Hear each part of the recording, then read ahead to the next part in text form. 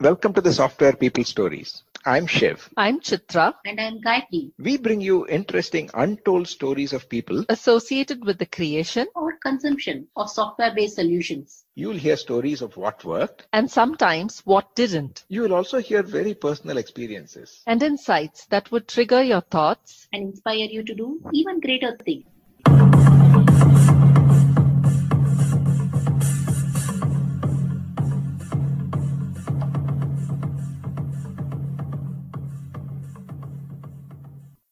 Today, you're going to meet Preeti Padmanabhan, Head of Platform Product Marketing at Freshworks. She's a strategic problem solver and she talks about her experiences of starting from India as a developer and having a passion for technology and how she moved to product development and later to product marketing. She further talks about how she's got her building blocks to become a general manager. And here are interesting snippets on how she uses her social realm of development into her technology as well as product development and vice versa. Listen on, listen on. Hi, Preeti. Welcome to the Software People Stories. Hi, Gayatri. Thank you for having me. I'm so happy that we are talking across borders. And as we are at the 100th episode of our podcast, I want you to start with your introduction. Wow, you've done 100 episodes. Kudos to you, Gayatri. That is amazing. That's a great achievement. I am so honored to be here today. Let me share a little bit about myself. So, I started my career journey in India, worked for a couple of companies, Hughes and Cisco, before I moved to the US about 20 years ago. And I spent quite a bit of time at Cisco as a software engineer. And from a software engineer, I moved into product management. And then from there, I veered into product marketing. And I did a few stints at Dell. And so Cisco and Dell were my big company. And then I jumped ship to Nutanix, which is a startup, continued in marketing and sales roles. Then I did a 1-year stint as a VP of marketing at a smaller startup called Panzura last year. And this year, it's really an exciting start at Freshworks, which may not need much of an introduction, but it's a great journey here right now at Freshworks, running marketing for a couple of products. Wow, that sounds like the entire life cycle of enterprise, right? Starting as a developer, being in the engineering division, leading products, engineering manager, product marketing, product leadership. Excellent, Preeti. This is like an amazing set of skills. Made you go through such varied and different roles. Yes, I was joking to some friends that maybe the only thing I've not done is HR and operations. To some extent, I've done operations too, but maybe HR is the only thing left. I really love learning. That is my biggest driver. In any role I do, I want to constantly keep learning something new and some new ways I can contribute to the organization. So that's why this move between different areas have been what have motivated me to keep my career going. And eventually, I do see myself as a general manager, as somebody who can run a division, or even if there is an opportunity, even a company. So that way, I'm looking to gather the information as well as the experience in several areas in order to be able to achieve. It's a very important way to put it, right? In the earlier companies like GE, what they used to do is they used to say, you want to be a CXO in the board, you have to play different roles, not just in different geographies, but different divisions. And only then are you getting different skills.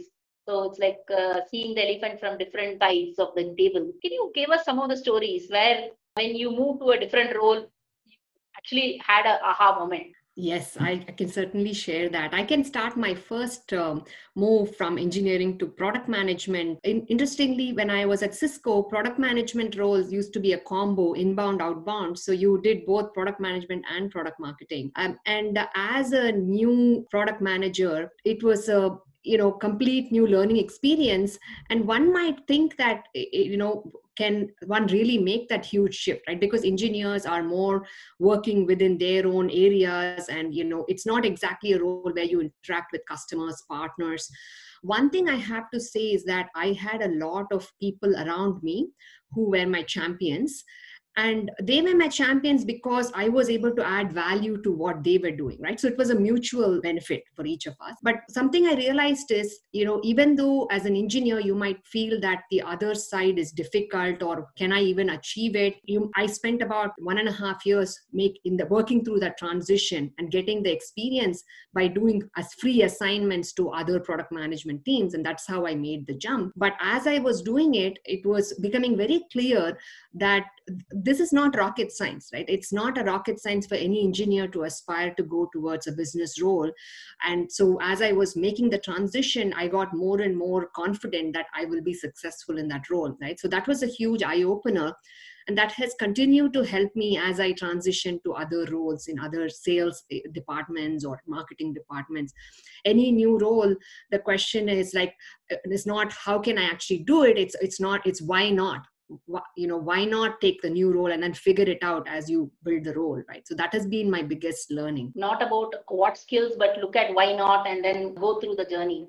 I love the spirit of being a lifelong learner, right? You stay as a lifelong learner, things come easier. And what are the few risks that you have taken when you did such moves? Were there any risks that you had to take when you had to leave a role that you are comfortable with? Yes. Taken a lot of risks, made a lot of mistakes. So I think I can highlight a couple of risks I took.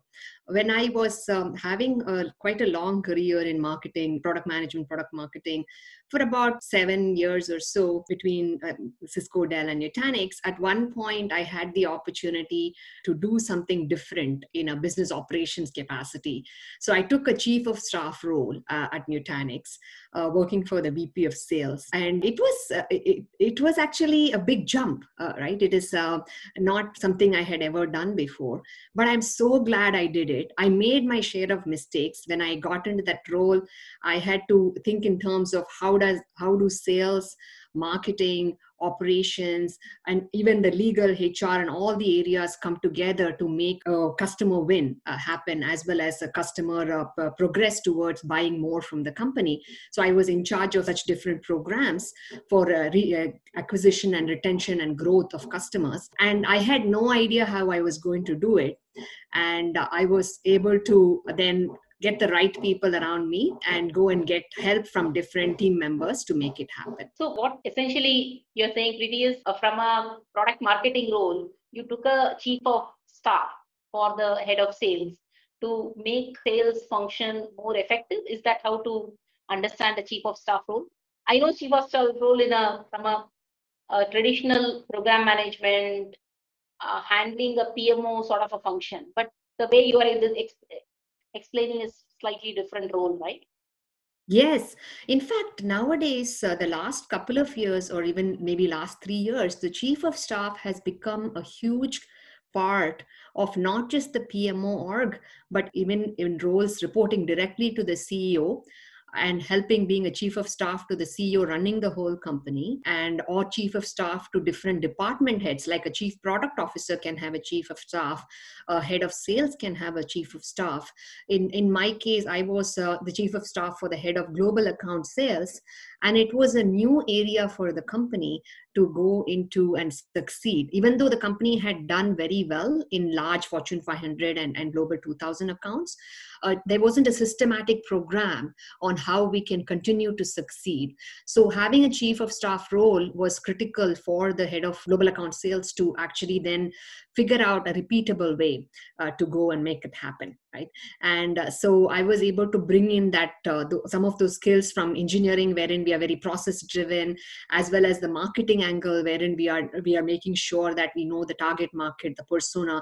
So in fact, I would say that it was a great step for me because I could pull in the experience I had from engineering and product and marketing to help with the sales function and also understand what is that makes sales work, right? Because ultimately sales is where the rubber meets the road. You have to be successful in selling in order to be successful as a company. So I was able to get a taste and add value to that team too at the same time. So just to come back, right, chief of staff for different roles can actually help enhance the function of the particular leader that the chief of staff reports to. Wow, that's a very different way to look at the role itself. I had never thought of chief of staff as a function that way. I was thinking more as a people function where you bring people together, make them more high performance or more as an effectiveness and be the gel. But it's also a different way to say, okay, I bring data, I bring my engineering, I make it more process driven. I ensure that things are moving. It's very well put, Preeti. As you move from a different organization, right? What are some advice that you will give for somebody who has to transition to a new firm? What do you think? You just moved to Freshworks by the starting of the year. So how does it work? Particularly at such a senior role, how do you prepare yourself from a cultural perspective as well as from an engineering mindset? Yes, that's a great question, because the success of a new job is measured in the first 30, 60, 90 days. So it is critical for somebody to plan so that they can actually go in and create wins, quick wins, as you might call it. So I think my strategy at Freshworks, as well as any other past company, one is to make sure I build the right relationships with all the stakeholders. As a product marketing leader, I have to make sure I'm aligned with the sales team, I'm aligned with the product management team. I also am aligned with my own reports. Because we have a global presence in many of these companies. So, you need to have that relationship built. So first pillar is making sure you're building the right relationships. And number two is you are getting a clear alignment and understanding of the goals of these leaders of different departments. Right? So be it the sales head or product head or marketing head or other parts of the company, to have that alignment and figure out what are their 3, 6, 12-month goals and how does that map into how you're going to perform in your role and add value to each of those different departments. Right? So that's number two. And the number three area to focus on is building your own 30, 60, 90-day plan. So you can then figure out how you can get some quick wins in about 30 days and then again continue to build upon the wins across 30, 60 and 90 days. So these are all very critical. And I'll add a fourth piece, which is actually something that's with this latest times, right? The new times is all about workplace and sharing on social feeds as out external and internal. So it's also important to have the humble brag going on, wherein you're sharing about your achievements and also the team achievements, so that way people know that you are actually adding value to the organization. Brag with the addition of humbleness. Okay, interesting, Preeti. I would have expected that first three, but the fourth one is a new one. Yes. See, the thing is, the term brag has a lot of negative connotation, right? If people will feel that it's not a good idea to brag. But at the same time, if you're bragging on behalf of the team, then that is actually a good thing, because as a leader, you're motivating your team members to continue to deliver and aspire. So that's why I called it the humble brag, because the fact is that when your team delivers, you deliver as a leader. That is the secret. Absolutely, right? It's a constantly, unless there is you spotlight that behavior or let's say the win that you're getting or the behavior, if you keep spotlighting, it gets accelerated, right? You continue to encourage such wins and outcomes. I would probably steal that humble brag as a term going forward. When we talk about such a awesome career map, I know you are very active in investing. I have known you being a lifelong mindfulness practitioner or expert. How do you keep such different realms of your life running in parallel? First, you ought to probably share different realms to our listeners. Sure, absolutely. Just to share a little bit of perspective, besides the lifelong learning, the other piece that really keeps me motivated is how do we then take that and make an impact in different areas of society. So some of pieces or some of the causes that are dear to my heart is one is education, children, women, and as well as now now in the recent years, economic impact. So those are some of the areas that I love to spend time in, bringing up some nonprofit work and being part of boards. Initially when I first started, I had volunteered and as well as been on the board of My Helping Hands, or Udhavam Karangal, in India. So that particular role gave me an opportunity to how to build a nonprofit in the Bay Area and in the US from scratch to support causes in India. And we actually ended up raising about $400,000 to $500,000 over a period of 7-8 years, which ended up helping with tsunami relief. It ended up helping with building a school. Right, that was my first experience doing something outside work. And one thing I do is I sort of bring the learnings from across both areas. The learnings I had in the nonprofit side, like how I was able to market the events very well, how I was able to fundraise and influence people, gave me the confidence to then make the move from engineering to business, because I could see that I was really good at doing the marketing for the nonprofits. So why not take that and make it part of my job, right? So it sort of comes together, right, in full circle. And secondly, you talked about mindfulness. I also started meditating at a very early age. Thanks to my mother's influence. And I've continued to do that over the last 20 plus years. And I can say that that ability to meditate and ability to focus every morning, and as well as the rest of the day to have that focus, has given me the strength to go and pursue all these areas, right? Starting with nonprofit work as well as now in investing. So taking a step onto investing, that question you asked about, I would say that became an angel investor recently, just about 2 years ago, and made about a couple of investments in funds, couple of investments in individual companies. I'd be happy to share more if you need more details. But that has also been my way of giving back to the economy, because I invest in women-led startups. I invest in social entrepreneurs, right? As well as a few new technology. That sounds fantastic, Preeti. I didn't know some of these aspects. Wonderful. It is the most important thing, right? When you do something passionately, you also self-discover some skills that innately you had that you never thought that you can bring it back to the corporate world. I was working in ThoughtWorks. They used to constantly say that when you have social impact project, one is the impact itself that you're making, and that humbles people. But the skills that you gain, you can flow it back into corporate. And that's one of the main philosophies also of open source movement. More and more you contribute to open source, it's not just that you are benefited at some shape or form by karma, by your increasing your skill level. Yes. I see your story. Pay it forward, right? You're paying it forward. Preeti, what is the current set of exciting things that are happening in your life now? I know, I can imagine your life being, your calendar being completely chock-a-blocked with so many different things. What is it that will, both from keeping you awake, being worried part of it, as well as keeping you excited?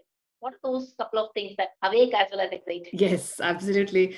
I know it is a tough time right now, as we all know, with the current COVID situation, and keeping oneself motivated is not easy. And I find that many leaders might be feeling this, that not only they need to keep themselves motivated, but they have to motivate their entire team, because the teams are feeling separate. Their teams are feeling lonely, working out of their home. So I currently do three main things that I'm involved in. One is, of course, my day job, right, as a leader of a couple of areas of marketing at Freshworks. That is what takes most of my day, my working hours. And I try my best to make time for being strategic, so I can, have the right team members take on what new roles within the team, as well as grow their capabilities. So that will help me actually focus more on how to grow the business and grow the product. So that has been my strategy strategy, but I still end up putting, easily 50 hours a week. So, that is the reality, right? And the second part that I am focused on, actually, I recently became a mindfulness teacher with the Art of Living. Actually, I would say it's a breath and meditation teacher about 2 years ago. So I spend about maybe 6 to 10 hours on the average per week. Some weeks are a little more, where I teach the techniques to others. And it's been a very rewarding experience because, at this time of a crisis, when people are sitting at home worried about themselves, for them to pick up this breathing and meditation practice and to find the peace of mind, it's been fantastic. And people really share how the techniques and meditation practice, having a regular one, has changed their perspective of the situation. Absolutely. And the third area that I'm focused on time to time basis is I mentor startups as well as invest in some startups. So that has maybe taken about, maybe I spend about 5 hours a month or 5 to 10 hours a month. That's a very nice way to put it. One is for your company, the other is for the mind, doing part of it and the being part of it, and looking at the future. No, I like the harmony of it. Being a fellow mindfulness practitioner, and we give Search Inside Yourself kind of a mindfulness. We provide that as part of our leadership training as well as coaching. I find it extremely rewarding when suddenly there is a light bulb switch on. How come I never knew this forever? When you think about it, you just have to be. You don't even have to do anything to practice mindfulness. I'm so happy that you're doing it, particularly during the COVID time. Super critical for all of us. And what is it that you're passionate as far as technology is concerned? What are the few things that you can't live without, the kind of software that you can't live without today? Well, I think it brings the age-old question of whether you're a Windows person or a Mac person.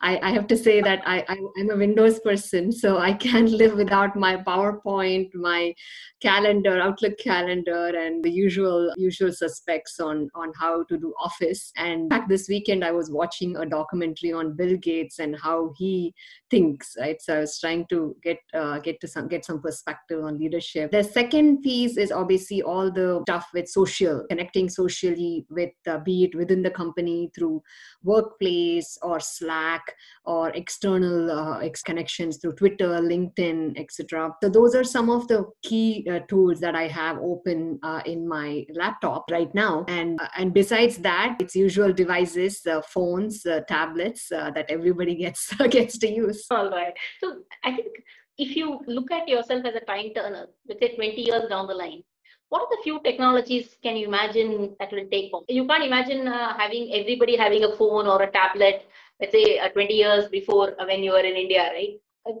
Can you imagine now from today to 20 years?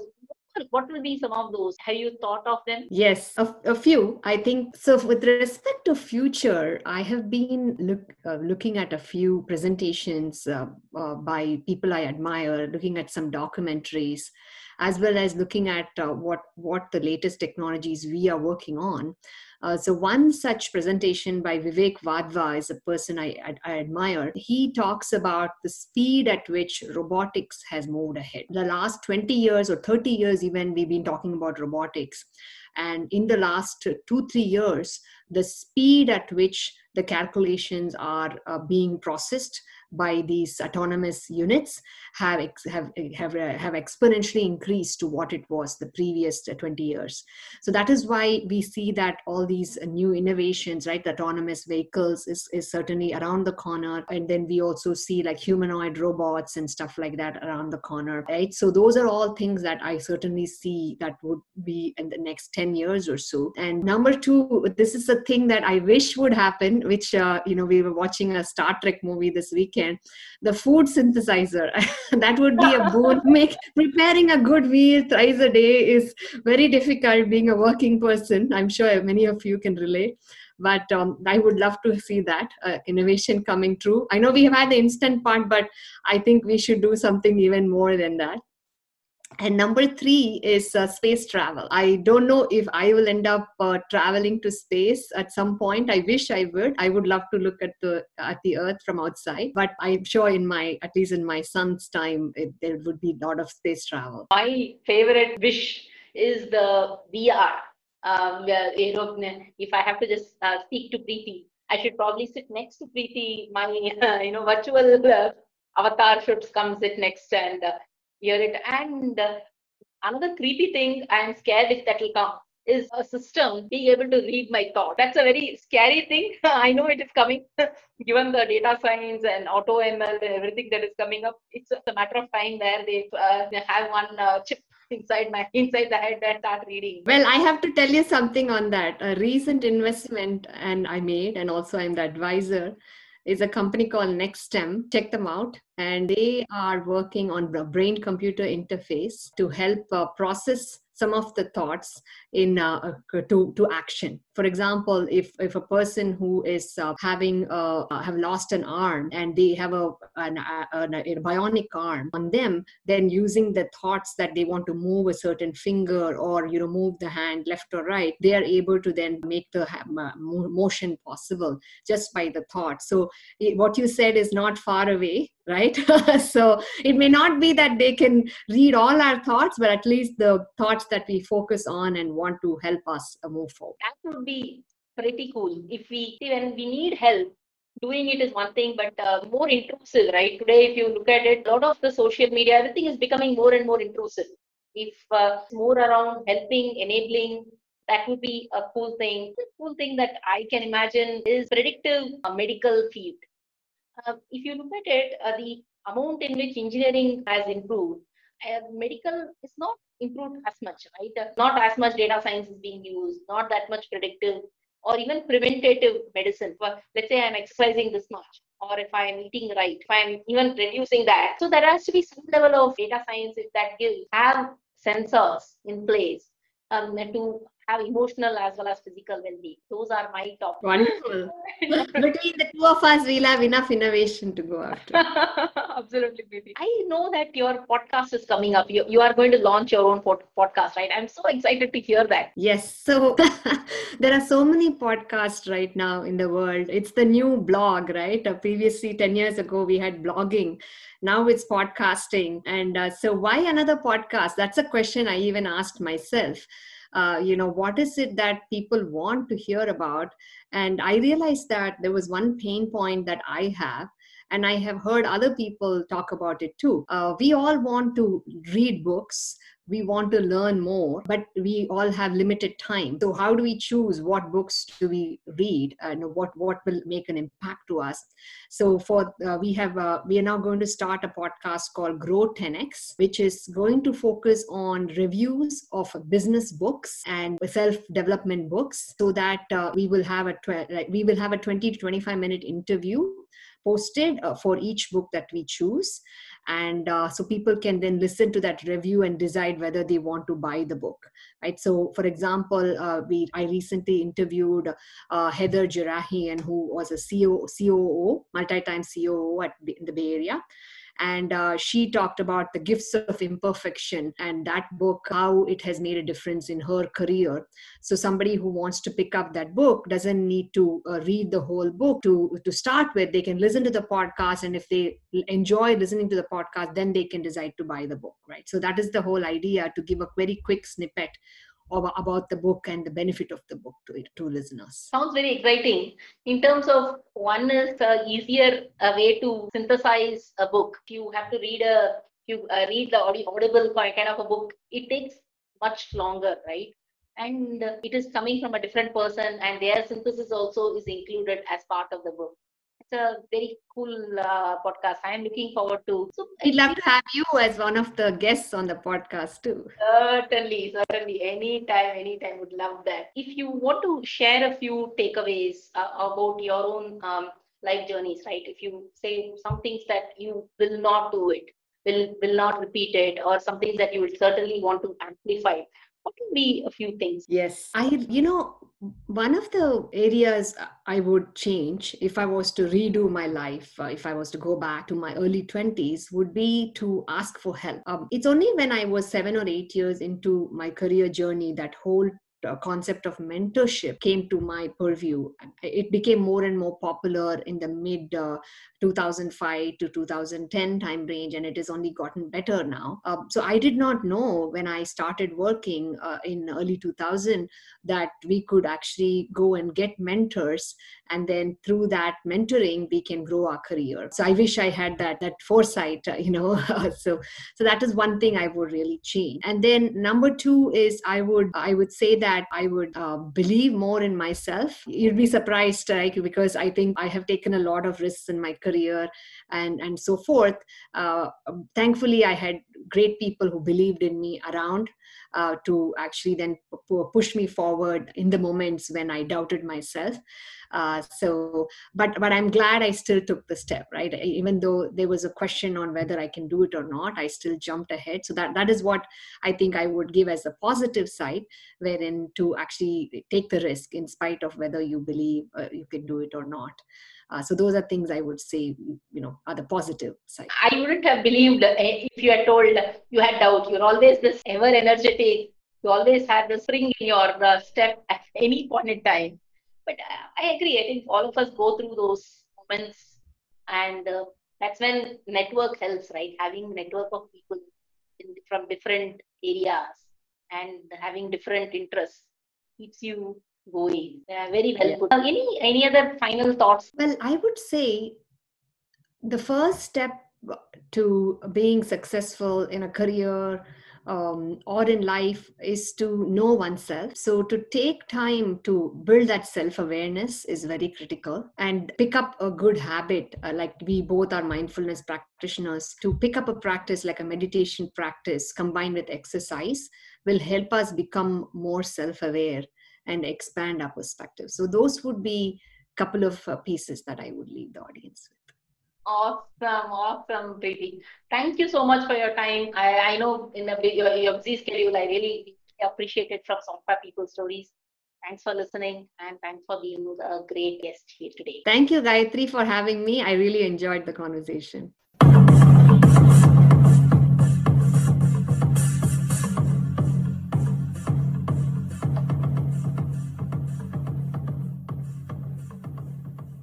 We thank Siddharth for the music and Malavika for promoting the Software People stories. If you like this episode, please subscribe on your favorite podcast client and spread the word in your network. If you'd like to share your story, contact us at podcasts@pm-powerconsulting.com.